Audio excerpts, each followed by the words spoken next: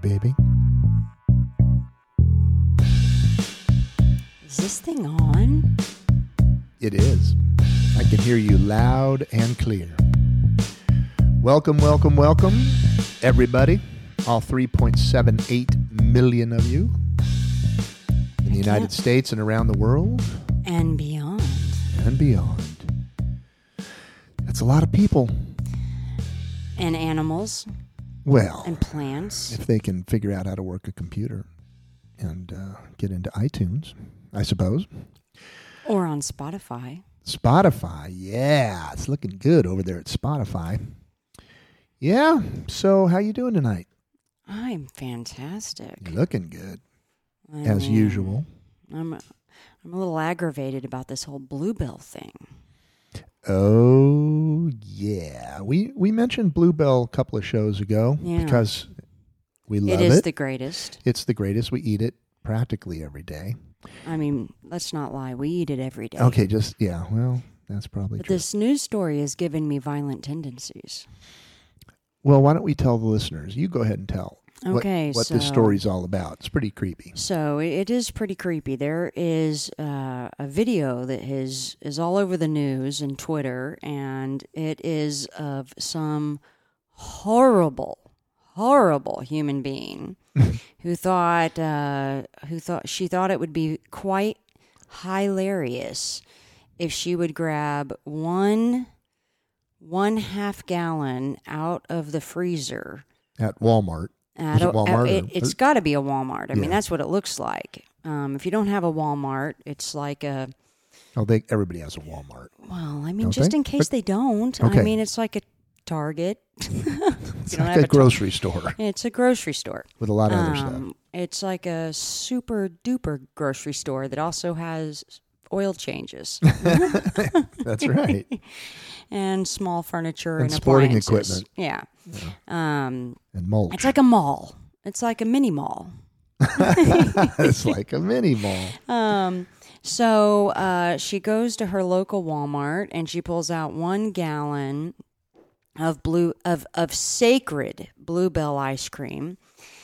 And while filming herself, because she belongs on our selfie episode, she licks the top of the ice cream, puts the lid back on, and sticks it back in the freezer. Laughing all the way. Laughing, thinking she is so cute. I can't wait to post this. Yeah, I'll get all the likes in the world. I believe she is on the FBI's most wanted. Most liked. No, she's on the FBI's most wanted. She is officially the single most hated human being in the United States, possibly the world. And I kid you not, at least on my local news station, if she's not the top news story every hour on the hour, then I'm a monkey's uncle. And I'm neither a monkey or an uncle, so... There are almost as many people who despise her as love us. Maybe more. I don't know about that. Maybe more. Talking 3.8 million. I'm not joking. When I checked Twitter, that video had been seen 10 million times. And the hatred of this person is astronomical. I mean, and well deserved. And well deserved. And so, why would that be a problem? I mean, it's funny. It's a pretty cool prank. Why is it not funny? It is not funny. It is not funny. It's not a prank. Yeah, here's the thing. The FDA doesn't find, the Food and Drug Administration does not find these things funny because it's considered tampering with the nation's food supply. And so it's kind of the equivalent of, like, remember the Tylenol scares when the lady wanted to kill her husband, and so she poisoned like 1 Tylenol in a bunch of bottles. Mm-hmm. All around town. Mm-hmm. It's really no different. You've poisoned one food item, and it's a danger. And and I can say from personal experience, I know that, so I'll share a personal situation.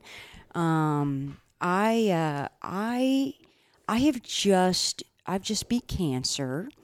For those of you that don't know, I went through. I just beat cancer. I went through multiple surgeries, chemo and radiation this year. So that's what. That's maybe where we get our laugh, ha ha ha, when it comes to death. It gives you a different perspective on this kind of stuff. And when you're going through abdominal radiation and chemo at the same time, my radiation oncologist said, well, you're going to be so sick, you won't be able to eat anything. But if there's anything I can convince you of, I want you to eat ice cream. You can have all the ice cream you want. And no vegetables. No vegetables, yeah. In fact, Scott said, are you a real doctor? Because I've been waiting my entire life for a doctor to tell me that I didn't have to eat vegetables. That's true. That's a true story. That is a true story. And I thought that the heavens had opened up and an angel had dropped down from heaven. And her name was Dr. Caruso. And she was as cute as a button and a little Italian lady. And she told me no vegetables. And I said, yes, ma'am, whatever it takes to get well. And then she said, as much ice cream as I could eat. You must eat ice cream. She sounded kind of like that, only she sounded really sweet. And it sounded actually like an Italian. How dare you? And she said, because, of course, it's a complete protein, and it has carbohydrates and fats. And it tastes really good. And when you don't feel like eating anything else, hey, it's easy to eat ice cream. There's always room for ice cream. And so the crazy part about this particular story is, and the thing that really got my blood boiling about it, was that when you're going through chemo and radiation, you have no immune system. None. And I do mean zero. Zap, zero, nothing, nada. And so even though she may not think she's sick, that doesn't mean she's not going to make someone else sick, especially someone in the condition I was in. So as far as I'm concerned, she should be charged with manslaughter. Or attempted murder. Attempted murder, yeah. Wow.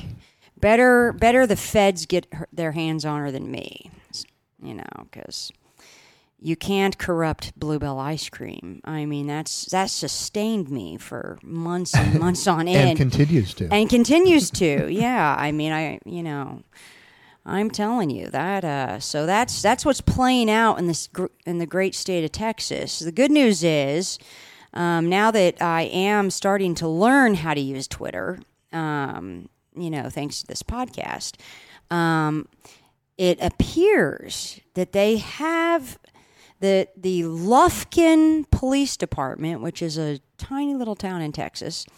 They are absolutely convinced that it is Lufkin, Texas, which is nowhere near us, but Lufkin, Texas says it is their city, and they have they said it is Tin Roof. That is the name of the ice cream, and they have pulled all the Tin Roof out of their Walmart, and they say they've identified her. Dun, dun, dun. So we'll keep you guys up to date on what happens. I'm hoping the feds come in. This girl, she's got to be freaking out. I'm sure when she realized this has been going on for a week or so, and I'm sure she has been crapping her pants because the amount of attention she has been getting has been pretty astronomical. Well, she got what she wanted. She went viral. Oh, she definitely went viral. I can't imagine that she thought she would be the leading news story on every single channel in the state. I'm sure not. 10 million views. But I don't think the comments she was getting was exactly what she had in mind. Yeah. Yeah. So. It backfired a little bit. Yeah. So anyway, have we told everybody what this podcast is about? No, the first FDA? let's talk about We are we're the Food and Drug Administration Enforcement Division. up against the wall. What we should first talk about is what number podcast is this? This is number 9. Number 9? Number 9? Number 9. Number 9? We are 1 away from double digits. Double digits. Oh, this is exciting. Well, this is a big deal. It's a very big deal. And this is counting worms. And we're almost up to double digits in listeners, too. Probably so. Hopefully. If we're lucky. We'll have to keep checking the numbers. Yeah. All right. So, we'll have to pay that $3 to iTunes so that we can find out. Yeah. Okay. All right. Well, I'll start out tonight. Oh, all right. Another horrible story. It is horrible. This is a great true crime.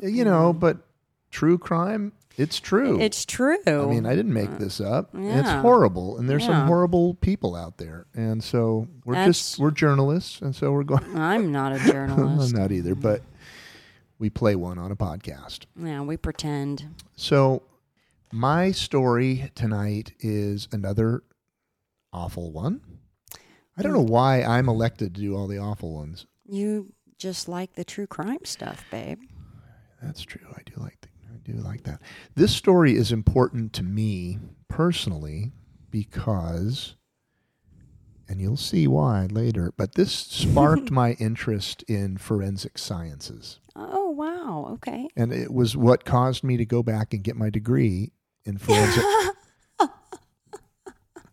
Sorry, go ahead. Well, my armchair degree. Oh, gotcha. Okay. From watching all these shows. I feel like I know the science pretty well. Okay, fair enough. But this sparked my interest. And this story is a real tribute to the forensic scientists and also the police department for what I like to call good old-fashioned shoe leather. We do like shoe leather. We like shoe leather. That's going out there and beating the bushes and doing that good old-fashioned police work. And it's nice whenever we can give the cops a shout-out because, there are some cops that have made the news and it ain't good. Yeah. It ain't good. There are some troubles out there, but there are not for everybody. That's right. And most of them are good people. And the majority are out there to make a difference. How many shows have we seen where there's a grizzled cop who's been at the job for 30 years and he's telling a story about this kid who got killed or whatever, and he had to go talk to the parents, and he's welling up and he's about to cry. And you just love him for it. Yeah. Yeah. But you can tell that they really do care. I mean, they're invested in these stories, and it's a tough job. It's got to change you. Ask Joe Kenda. Oh, which God. we will in October. We will be asking Joe Kenda. Don't mark our words. We will be. We're going to get him to call in. We're going to get him to call in. Yes, we are. We're going to get him to sit on our lap and tell us stories. Ooh. He's going to sit right here on my knee. Right here on my knee. Oh, my God. Right here. Get a picture of that for our Instagram. Yeah, he's going to be sitting on my knee. Yes, and we will have several pictures of him and us and the actor that plays Joe, all of that, and Larry Martin. And Larry Martin's going to be there. And there's going to be several other cast members, so we're very excited about For those of you that don't know, his show is Homicide Hunter. Yeah. We just talk about him like he's our best friend, and maybe you don't know him yet, but you need to watch Homicide Hunter. You do indeed. He's fantastic. He's our favorite, I think. Yeah, he says crazy things that will make your heart swell 3 sizes too big. He belongs in a cage. Not Joe. Yeah, not Joe, criminal. but the bad guy. That's what he says. Yeah, that's what he says. All right. So getting back to this story takes place in a very small town in Ohio called Marshallville. So we live in a small town, and this one's even smaller than ours. But anyway, we've watched a ton of murder shows, and all of us have watched a ton, and we've all seen shots of these little small towns where you see the front porch and the American flag waving in the wind and all that stuff. I think that's because it's stock image. That's probably why. I thought all these happened in the same town. Yeah, it's just a stock image. But they do all look like that. They do. So, cliche alert. My favorite. Marshallville was the last place you'd expect a murder. and people there... Is it an enclave? It's a bedroom community. And people there didn't lock their doors at night. Dumbasses. Yeah, we always say that. Oh, it's so stupid. Why would you do that? Who are these people that don't lock their doors? They're the ones that we're doing stories about. They're all dead. Yeah, that's why they get killed. That's right. Lock your doors. That's the moral of this story so far. All right, so in 1982, there was an 11-year-old girl named Krista Lee Harrison. She sounds nice. She was nice. She was a nice girl, a fun girl, typical girl in a small town in Ohio. And to make extra money, she used to go around and collect soda cans so she could turn them in for money. And she did that at the soccer field, or a softball field. It wasn't a soccer field. A softball field across the street from her house. Go Team USA. That's right. Yeah. And one day she was doing it with her buddy, and they were collecting cans. And he took a break, and he wanted to get a drink of water. He goes over to the water fountain, he drinks, and when he's done, he kind of looks up, and then across the field, he sees Krista, and a van pulls up next to her. A man jumps out of the van, grabs her, pulls her into the van, and peels out. That's not cool. That's not good. So the police arrive shortly thereafter, and Krista's friend describes what he saw. And it was a red or brown or maroon van with these teardrop windows on the side, but toward the back of the van. Very distinctive bubble kind of windows. So the whole town is freaking out. The police and volunteers all come out and start searching the whole area. They're searching the waterways and the woods and all that stuff, looking for Krista, but no luck. Oh, no. Yeah. 6 days later, what do you think happens? They find her. They do. Ugh. Now, you'd expect joggers, but... Or a guy walking his dog. But no, I guess in rural northern Ohio, there aren't many of joggers. So in this case, hunters. Ugh. Hunters out hunting stumble upon the badly decomposed body of a young girl. And this is about 30 miles away from Krista's home. Wow, 30 miles. 30 miles. Yeesh. So the body was partially wrapped in clear plastic. Weird. Kind of weird. And near the body, they found a pair of jeans, a plaid shirt, and black leather gloves. So they collected all of those things, of course. And they started spreading out and looking for additional clues in that area. And they found in this one other area, a little ways away, a clump of hair, a beach towel, and a funky shaped cardboard box covered with blood. So they take this Little body Krista. back. Poor and little angel. They do identify her as Krista. And Oh, sweetheart. they also determined the cause of death was strangulation. And they also determined she had been sexually assaulted. Oh, baby. Yeah. So, Poor baby. not good. So there was a gentleman who was a forensic scientist named Jeffrey Lynn, and he was kind of pivotal in this case. He assisted with the investigation, and what he discovered that was on this girl's body, as well as on that nearby beach towel that they found, there were, in his words, ugly orange fibers. Yeah. And the crazy thing was he recognized these fibers. He had seen them before. Huh. Where has he seen them? About 8 months earlier, another girl, Oh, God. a 12-year-old girl named Tina Harmon. Tina Harmon. She was raped and killed in the nearby town, one town over. Oh, great. So he had done forensic work on that case as well. And she, Tina Harmon, had the same orange fibers on her Ugly body. ones. The ugly orange fibers. Well, this caused a little bit of a problem because there was a man named Herman Ray Rucker who was in the state's custody and serving a life sentence for Tina Harmon's murder. Uh-oh. And this forensic guy is convinced that these two cases are connected. this Rucker character, his conviction was based largely on circumstantial evidence, and no connection was ever established between him and these orange fibers. So that part, they just had to look the other way, and they convicted him. So he's sitting in jail. So he's not guilty of this one, and they're thinking there's a connection. So if these fibers are as important to this case as the forensic guy thinks, as Mr. Lynn is they've convinced. got a wrongfully convicted dude in the clink and a serial killer of small girls still roaming the farmlands of Wayne County in northern Ohio. Uh-oh. So he determined that the fibers were man-made and they were made of polyester. Ew, no wonder they were ugly. And here's where the cool part comes in. This is the part that hooked me into forensics. These fibers were triangular in shape, or here it is. trilobal. Your word. They're trilobal. I remember the day you heard this word. Oh, trilobal. Suddenly it's all coming back to me. Your word. Trilobal. Trilobal fibers. Trilobal fibers. Yes. Now I get it. I'll be referring to them off and on Henceforth. throughout the next few years. Yes, henceforth. Anytime there's fibers involved. You probably already have referred to them in our previous episodes. I probably have. Anyway, they determined that they're more than likely carpet fibers. So at that point in the investigation, the investigators turned their attention to the plastic bag that had been wrapped around her ankles.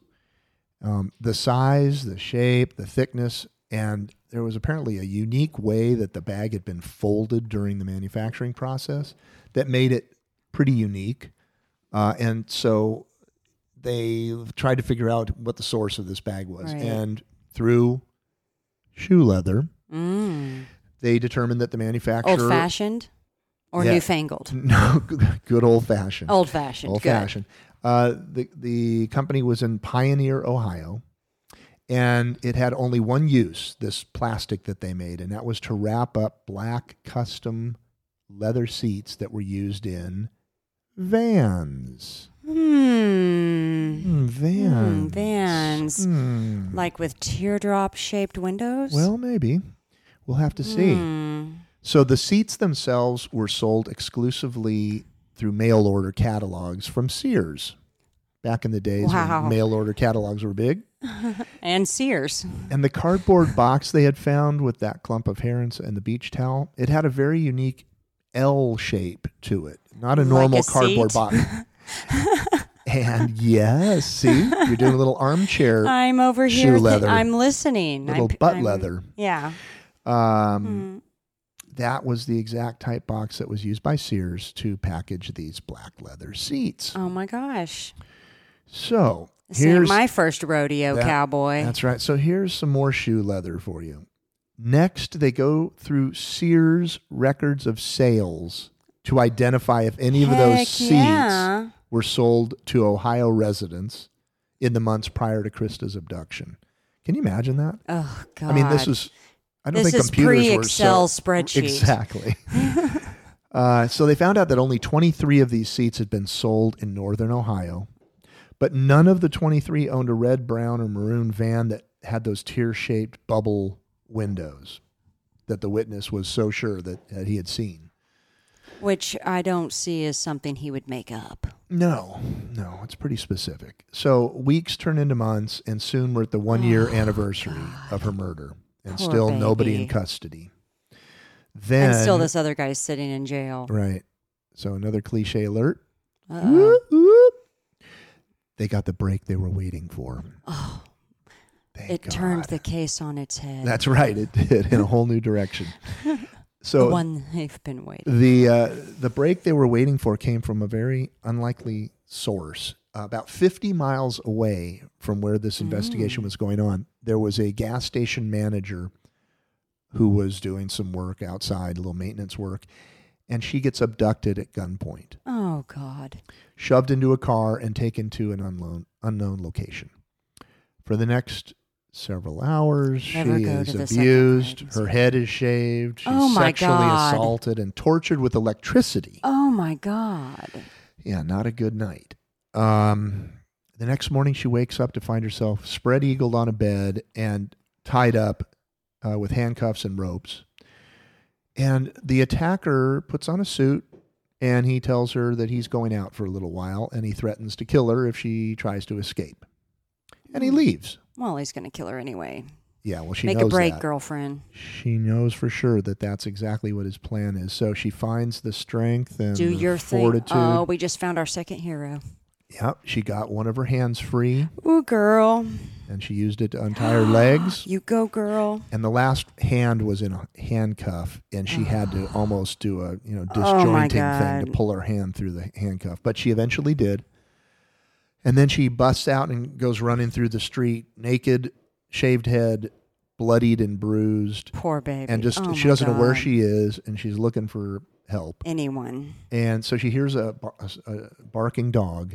And so she kind of veers over in that direction, and she finds the home of a Good Samaritan who lets her in, and they contact authorities. So, Tell me we have this lady's name. well, they just called her Debbie. Oh, Debbie. I mean, I saw her face, and she talked on screen, but, Debbie. Oh, Debbie. We'll we call her love Jane. you, Debbie. No, this one's Debbie. We love you, Debbie. Yeah, so I'm sure she's listening. Good Yeah. job, Debbie. Yeah, Way to Debbie. go. Debbie, you're our hero. You are our hero, a second hero. So the woman later identifies the attacker, and his name is Robert Anthony Buell. Does that name ring a bell at all?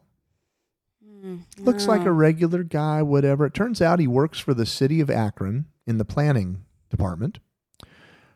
He's college educated. He's dating an attorney.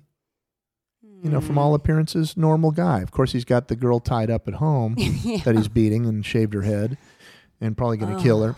So anyway, here's another cliche. He was a well-respected member of the community. Ugh. I just threw up a little in my mouth. He might have even been a pillar. Ugh. We don't know.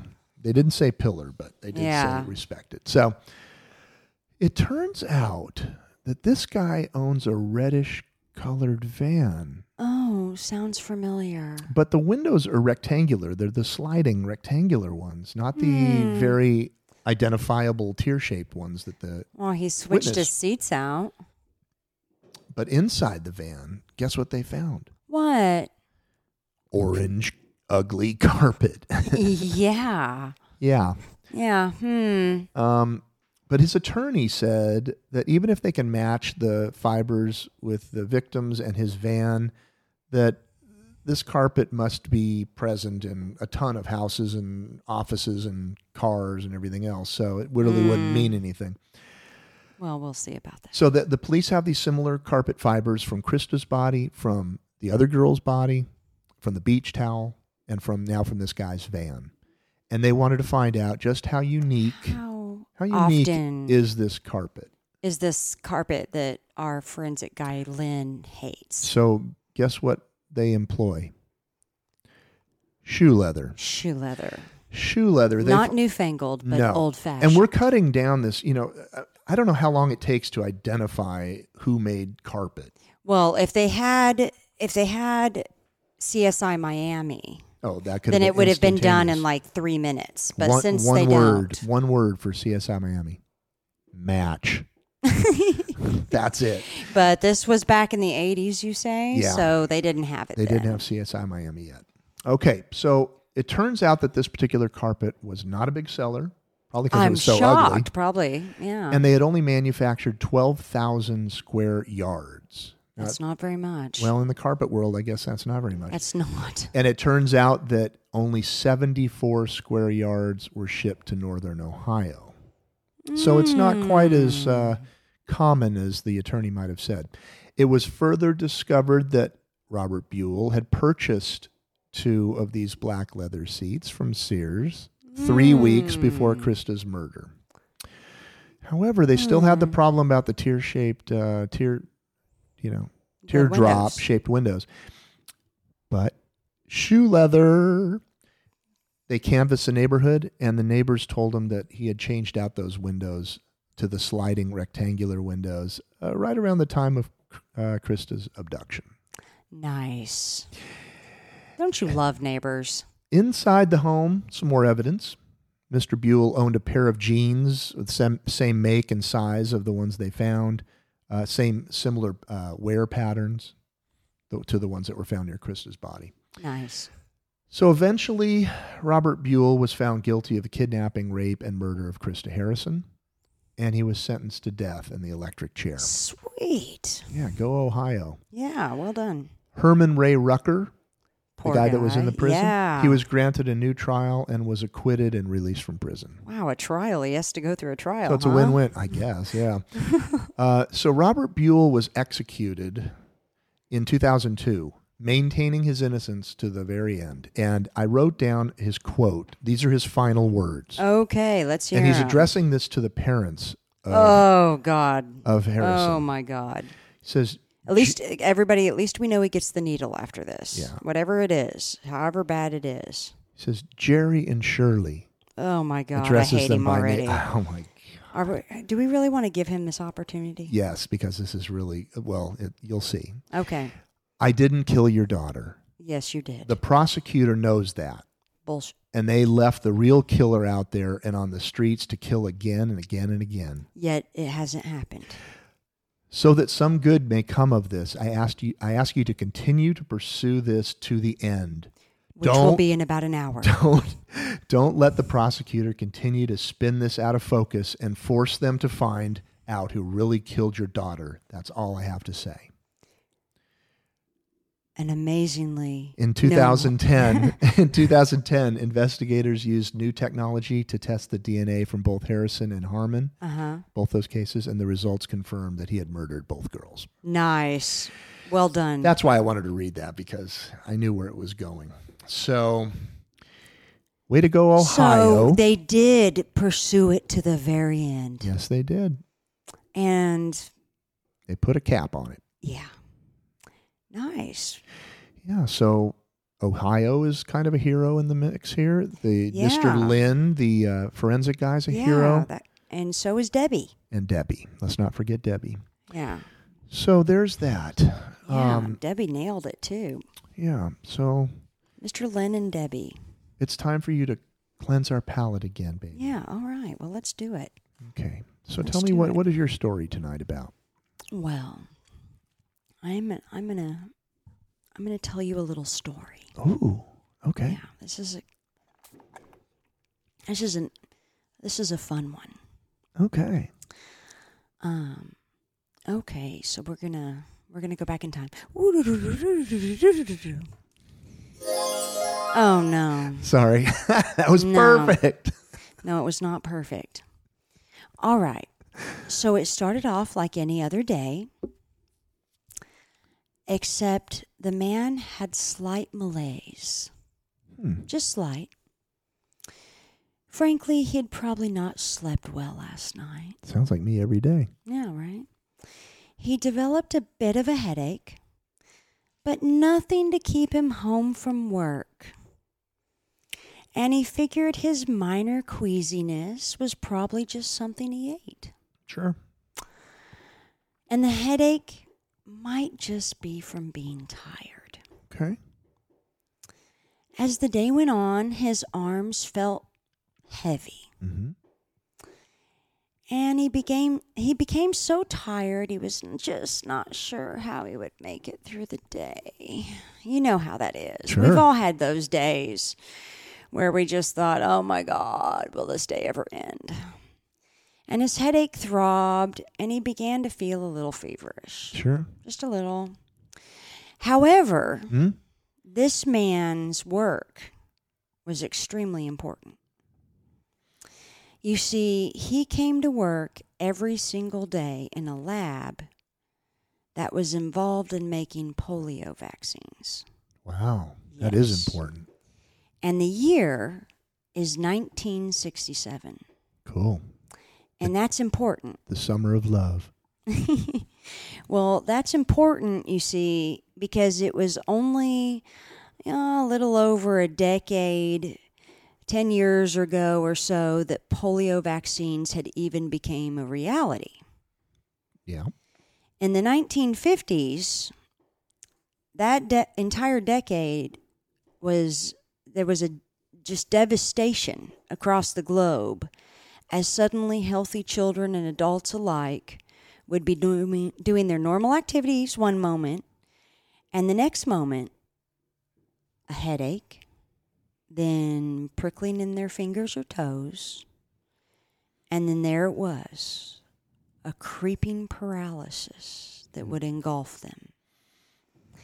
These previously healthy infants, children, and adults would now be paralyzed, or worse, they would die from being unable to breathe.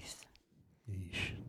The terror of that image of the iron lung swept the consciousness of the whole world.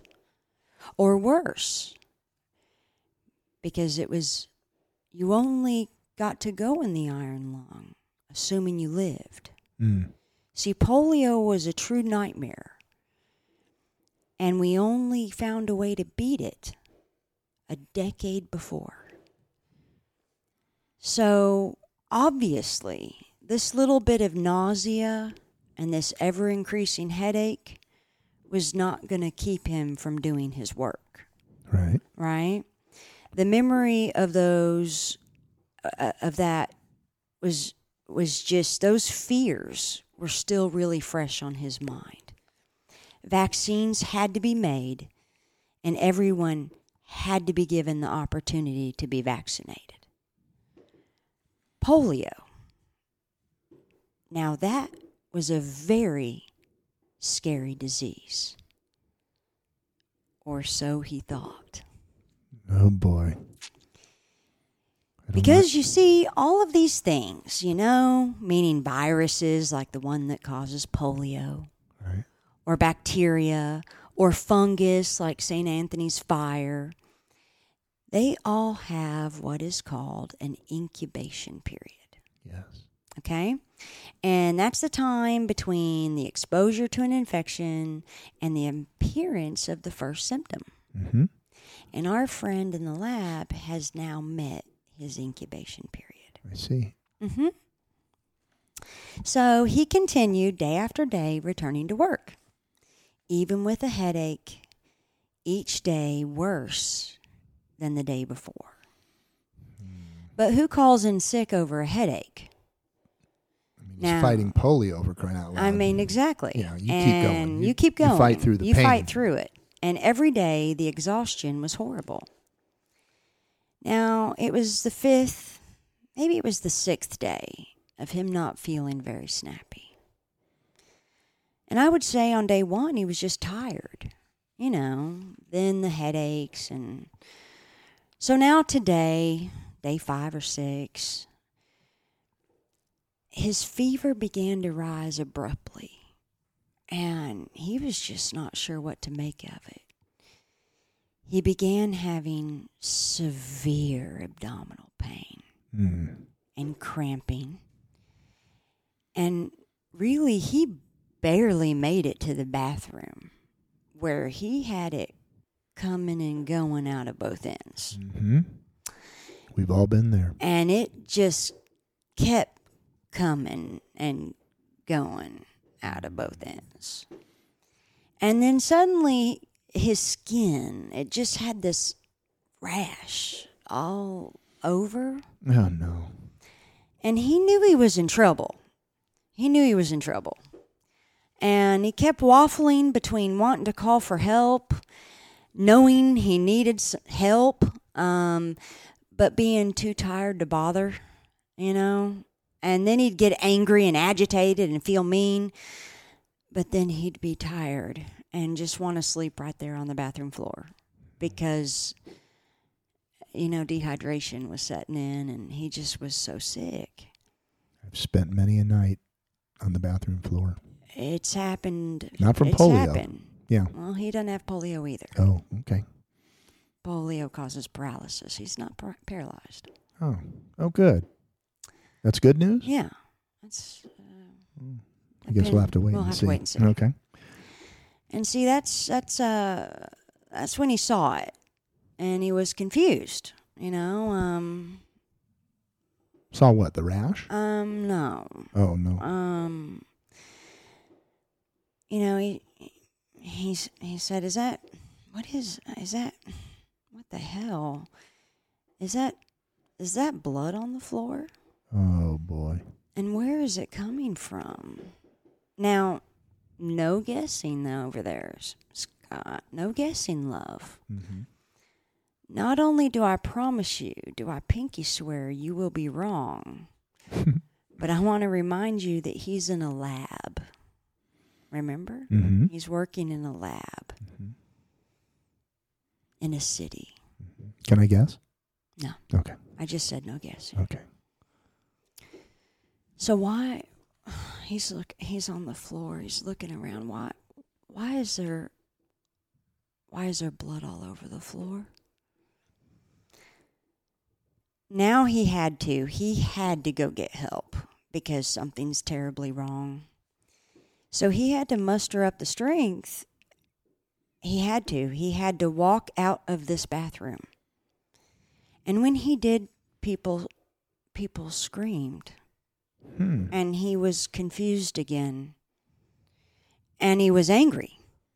He was angry because he felt angry and confused. But then with a powerful burst of projectile vomit, what he didn't know was that it was basically ground up parts of his internal organs. Oh. Ouch. And the screaming and the fear from his coworkers were justified. Yeah. Because mankind had just discovered a brand new and terrifying hemorrhagic fever. Oof. That doesn't sound good. Is that good? No. No, it's not good. Our lab friend's illness had just changed the world forever as we knew it. We would soon identify the first ever genetically unique zoonotic RNA virus of the filovirus family. Okay, that was a big sentence. Yeah. That was a big sentence. So I don't get it. I know. So let me roll through it again in plain English so we're all on the same page. It's a special sentence. It's something bad that makes you sick. Yeah. Zoonotic just means that it is animal born. And hold on, I'm going to get right back to that. I'll explain in a minute. RNA virus, well, okay, so a virus consists of two things. It's either DNA in a protein or RNA in a protein. Of course. And this one is RNA. Everybody knows that. Right, just two things. And this is the really big statement, y'all. This is the big one. This is the one that changes history of mankind as we know it. This virus led to the creation of the filovirus family of viruses. Don't worry, I'm going to explain that too. What? It matters. It's big time. It's big time. We're now playing with the big dogs. So this poor man, forever in history, known only as Klaus F., his name is Klaus, became the first known death of what would be known as Marburg virus. Marburg? Marburg. He was patient zero. So to speak. Wow. Named after the city the outbreak occurred in. Because yes, folks, yes, we're about to have an outbreak. Oh, whoop, no. Whoop. It's getting exciting. Turn up the volume, put on your seatbelts. It's all about to take place right here, right now. Put on your masks and get out your hand sanitizer and your latex gloves. This little lab is located in Marburg, Germany, and sadly, we used to have a really nasty habit of naming horrible diseases after where they happened or where they were discovered, which is just not really good for the tourism industry, as you might imagine. Sure. Yeah. Anyway, let's get back to that really important sentence about the first ever filovirus. You probably have not ever heard of Marburg. Nope. And you probably have no understanding of why this family of viruses matter. You're right about that. And I'm sure what you're thinking is if you have never heard of it, it can't possibly actually be that important. I agree with that statement. Well, let's not jump to conclusions just yet. You may not have ever heard of Marburg, honey. You may not have heard of Marburg virus. But as I said, it's very, very, very, very important. And it's very, very important that it was the very first ever discovered filovirus. And perhaps you have not heard of her. But maybe you have heard of her way more popular cousins. They go by the name Ebola. I've heard of that one. Now, do I have your attention? Ebola's not good. Yeah, you probably have heard of her cousin Ebola. You see, the only other viruses in this tight little family of sisters, the only other viruses, along with Marburg, are the Ebola sisters and the strains within those. So I bet you now have an idea on what happens to poor Klaus and our other friends in the lab in Marburg, Germany. Take 2 aspirins and they call me in the morning? Not so much. You see, her cousin Ebola may be more popular, but she is not by any means worse than Marburg virus. She's just better known. Okay. You see... So did the projectile vomiting have anything to do with the spreading of this particular disease? We'll get there. You see, the polio vaccines had been made using monkeys or their tissues. So the lab had imported African green monkeys. Green? African green monkeys. And these are cute little things. I'll bet. Cutest little monkeys you have ever seen. Except for the Ebola thing. They don't have Ebola. Oh, okay. That's a completely different virus. They have Marburg. Oh, yeah. Well, except for that then. These are cute, cute little monkeys. And because they're so cute, very, very little personal protection was used in working with them or their cultures. Klaus worked very closely with these monkeys. Did they do tricks and stuff? No. Okay. He fed them and he cleaned their cages, and he never, ever felt threatened by them. Right. And, well, I guess the monkeys never really meant him any harm, technically. Oh, jeez. What'd they do to him? They gave him Marburg. Oh, yeah. Well, that's not good. The actual reservoir for the virus is not the actual monkey, but a specific bat found in Africa. You see, a reservoir is the creature that carries the virus but doesn't get sick. The monkeys are going to pay for this just as much as the humans. Oh, they're so cute. They are super cute. And if you look them up, the African green monkeys, you'll see why they weren't threatened by them. They're so cute. However, just like its yet undiscovered cousin Ebola, because remember, it's only 1967, and Ebola will not be discovered or identified until 1976, another 11 years later. The virus can be spread through contact with body fluid or contact with any materials that may have come in contact with body fluids. So these poor little monkeys were infecting everyone they met.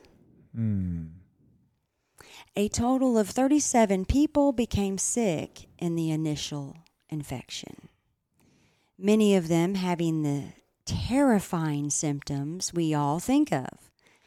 Bleeding from any body openings like the eyes, mouth, gums, vagina, and anus, red eyes, fever, uncontrolled vomiting of black blood, sloughing off of intestinal tissues, brain damage, veins bursting, and liquefaction of tissues. So it's all not that good. fun It's stuff. not good. Well, it's fun. It's fun. Mm. But a unique feature to Marburg that its cousins Ebola do not have is orchitis. Mm. That means inflammation of the testicles until they turn gangrenous. Wow. So your testicles swell until they rot. Yeah, that doesn't sound good. Marburg also shows more, and this is an air quote, skin features, Oh. which it can best be described as having causes radiation-like burns to the skin. If you recall, I mentioned the rash. Mm-hmm. I remember that. Yeah. Now, the good news when it comes to Marburg virus is that it is far more rare than its cousins, and it's only about 30% fatal when caught early and supportive care is given, which didn't happen so much in Marburg, Germany, because we didn't know what it was. Once the hemorrhagic part of Marburg occurs, death is imminent. They really can't stop it at that point. But if you can catch Marburg before the hemorrhagic phase, you can oftentimes save the person. Our friend Klaus did die. And when death occurs with Marburg, it is usually fast, occurring most often within 9 days of the onset of symptoms. And it's preceded by severe blood loss. Because when Marburg strikes, once it reaches the hemorrhagic phase, blood loss is severe. And death is usually caused by shock. So there is no vaccine, there is no cure, and the only treatment is what is called supportive care, like rehydration and the treatment of specific symptoms. Yet, per the WHO, the World Health Organization, there is no proven treatment for Marburg. And that's all we have tonight. Take care, everybody. No. Marburg virus was, however, incredibly important historically because it gave us a head start and it prepared us for what was to come. That being a far more aggressive filovirus that would sporadically appear with a much higher mortality rate.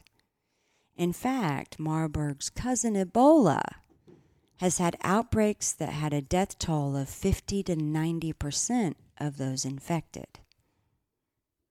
Ebola is not as rare as Marburg.